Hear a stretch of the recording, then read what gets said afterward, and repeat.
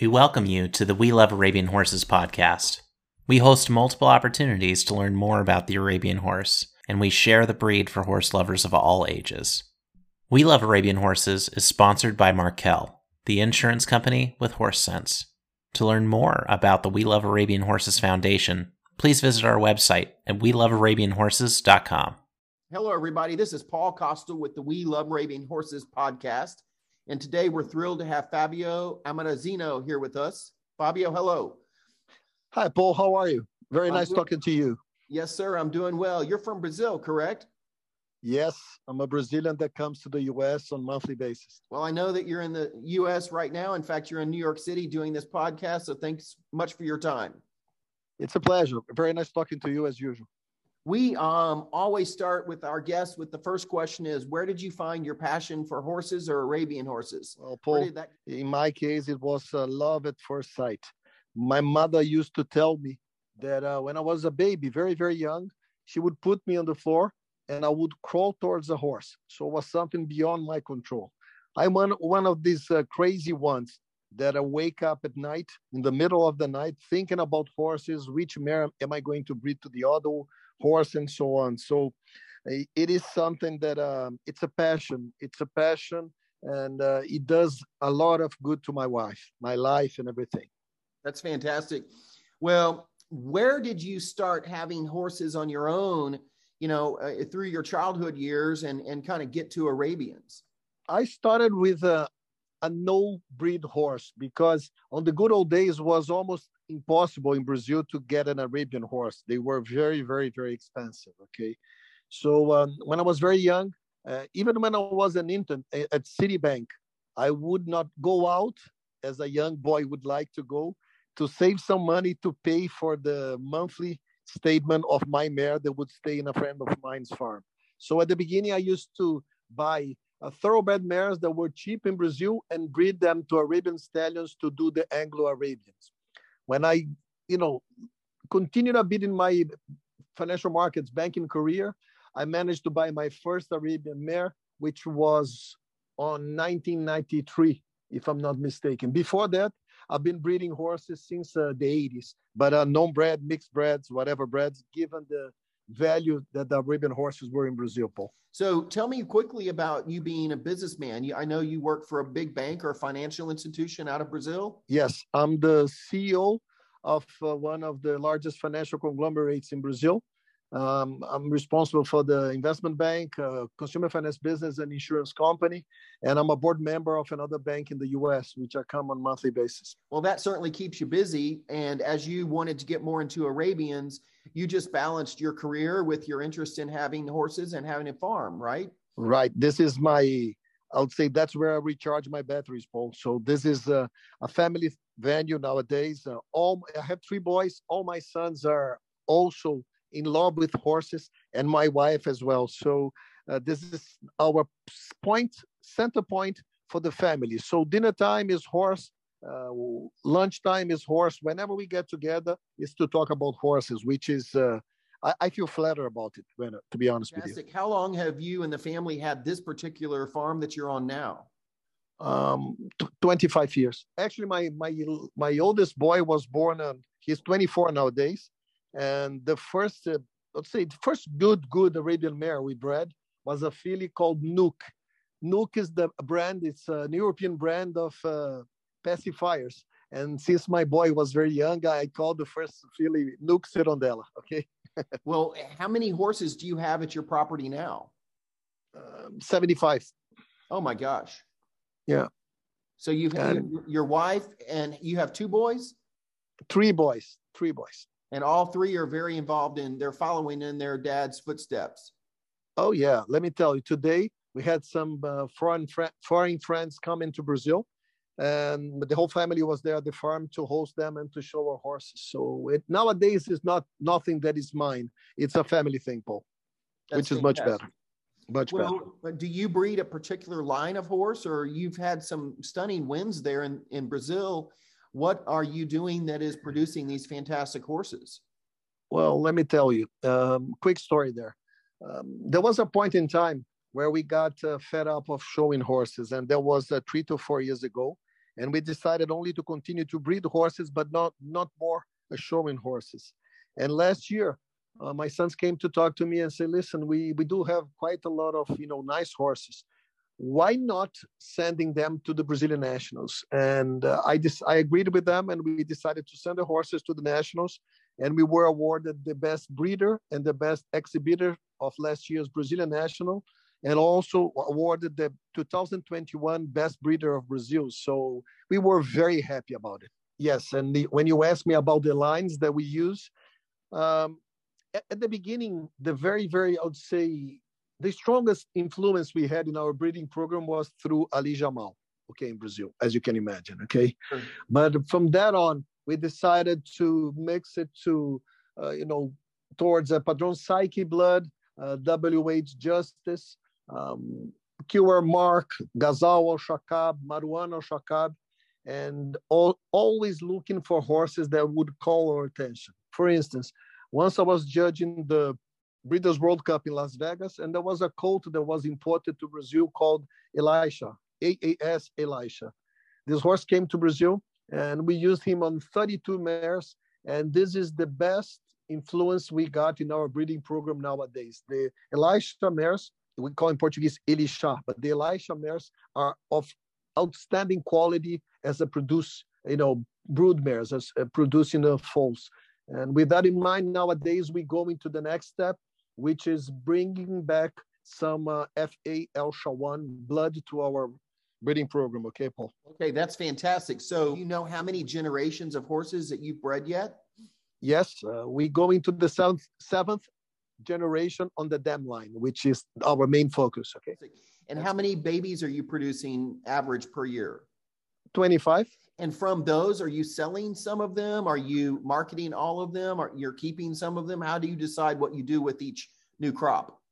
Well, the best decision we ever made to our breeding program was to stop selling, because at the beginning, I already exported to more than 30 horses to a lot of places from, if you go to Europe, if you go to the US, South America, if you go to South Africa, go to Dubai, go to Qatar, go to Australia, you can find horses from my breeding program anywhere. But the thing is that the best decision we ever taken was to stop selling the best we breed. And with that in mind, that was the main takeoff of our breeding program. So nowadays, the ones that we don't like, we discard them when they weaned, and that's roughly 50% of it. Okay, and I tend to be very, very critical as a judge. And after that, we keep monitoring them, and we sell some of them, and the very, very best ones we keep for a breeding program. That's fantastic. Well, you've mentioned judging a couple times. How long have you been judging? I've been judging roughly for, I'm not sure here, but I'll say 20 years, 20 to 25. Okay. And you've mainly judged in the beginning in Brazil, correct? Yes. As a beginner, we judged a lot in Brazil. That's the way it is in Brazil. And then I started to be invited, but very soon, to be honest with you, to judge abroad. So I went to Uruguay, to Argentina, to the US, to Europe, some places, Aachen in Germany, South Africa, going to Qatar, and it keeps going. I think I'm the only Brazilian to have ever judged the US Nationals. Okay. Well, I remember you judged that, and then you've judged the World Cup a couple of times, and I just judged three times, right? And then you and I just judged it this year, which is 2022. It was a fantastic show. Do you have any highlights of judging that you like to share stories with people? Yeah, actually, if I could back up, one point would be that why am I a judge? I just decided to be a judge to be a better breeder. That's something that is very strong for myself. Okay, if you ever think about myself, I'm a breeder, and I'm not an exhibitor. I don't like to show horses. I like to breed the best I can afford to breed. So, being a judge was one of the things that helped me the most. And main highlights that we, in my judging career. One, I was flattered to have ever been invited to judge a U.S. national in the U.S. was something that was very nice for me, and I'm never going to forget it. I liked a lot the Breeders' World Cup, and having judged that 3 times was pretty nice. But the best highlight I could ever tell you is that the friendships we can do while we judge, the side conversations we have while having dinner, breakfast, or lunch, they can be of very high quality. So with that in mind, it goes beyond judging the horse. So this is something I like a lot. It's the relationships. Yes, it is. Well, and one thing I like when I'm judging with people is, hearing other people's opinions about why they did X, Y, or Z. And it's not about who's right and who's wrong. It's about seeing how you saw it and learning from each one of those side conversations that you mentioned. It can be so intriguing and add new perspective and education in every conversation. One thing we should, at least I think in myself, we should learn is that we should agree to disagree. And when you depart from this point, it helps a lot because different perspectives can also enchant and can also help your perspective of looking into horses. So every time I go out to judge a show, I come back home a better judge, a better breeder, because I learned something. I try to learn whenever I leave. Okay. Well, and I think you have that perspective as a breeder that gives you a different perspective than people who have mainly been performance horse and they judge breeding horses too, which they're very good at that. But it's a different perspective. And the blend of that with some of these multi-judge panels that we work on, I think it produces a better result in the terms of the end answer of who wins. Well, that's for sure. One thing to keep in mind is the importance of focusing on the best horse in front of you. And this is the horse that you should have your main and full, faith that that's the best horse, the horse that should win. We should be unbiased. We should be looking to the horse on a very, very neutral perspective. And by the way, and now in the Breeders' World Cup, I liked a lot of panel. I think it was pretty neat and clean. Okay. Well, and that show, just to comment on it for a moment, it is such a stunning show with the way they present the show on the polo field and all those beautiful prizes that are some of the best I've seen in the world. And Carol Nierenberg and all of her trophies that she makes, all those bronzes. I mean, the show is just world class. I hope it continues to grow over time. Yeah, me too. I'm thinking about sending horses to the U.S. just to show on the Breeders' Cup. The show that marked me the most was the Qatar that I judged last February. It was something also very nice. And the Breeders' World Cup, actually, the board of the Breeders' World Cup is formed by a very nice group of people. The objective behind it is quite nice for my taste. Okay, I appreciate it. Well, I think that it's an important event in our world, and I'm glad that they put so much effort into making it be a stunning show. And I'm glad that you and I had a chance to meet there. It was a wonderful judging with you. Yeah, my case was the same. I was an honor to judge with you. Well, Fabio, thank you so much. Do you have any last words of wisdom that you want to impart to our listeners? Well, I'd like to cover 1 second of our vision of breeding future. Okay, if we think about it, the conditions for breeding are tough. We are on a high inflation world, and I don't want to get into the financial side of it.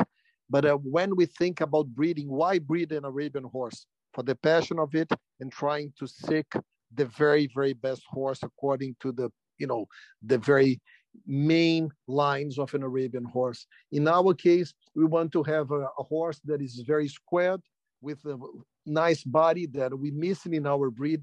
We have a very soft backs in the breed.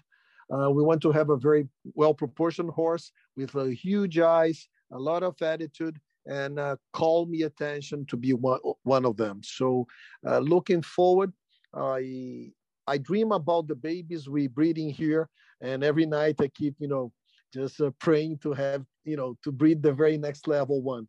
We go into our seventh generation, and we never were more enthusiastic than nowadays. So I welcome everybody to come in, and this is something that's a way of living. Thank you. No, that's fantastic, and I appreciate that advice on the breeding direction. Hey, Fabio, if people want to reach out to you, what is the best email for them to reach you? Well, they can find me. Well, the email is my last name, amorosino@gmail.com.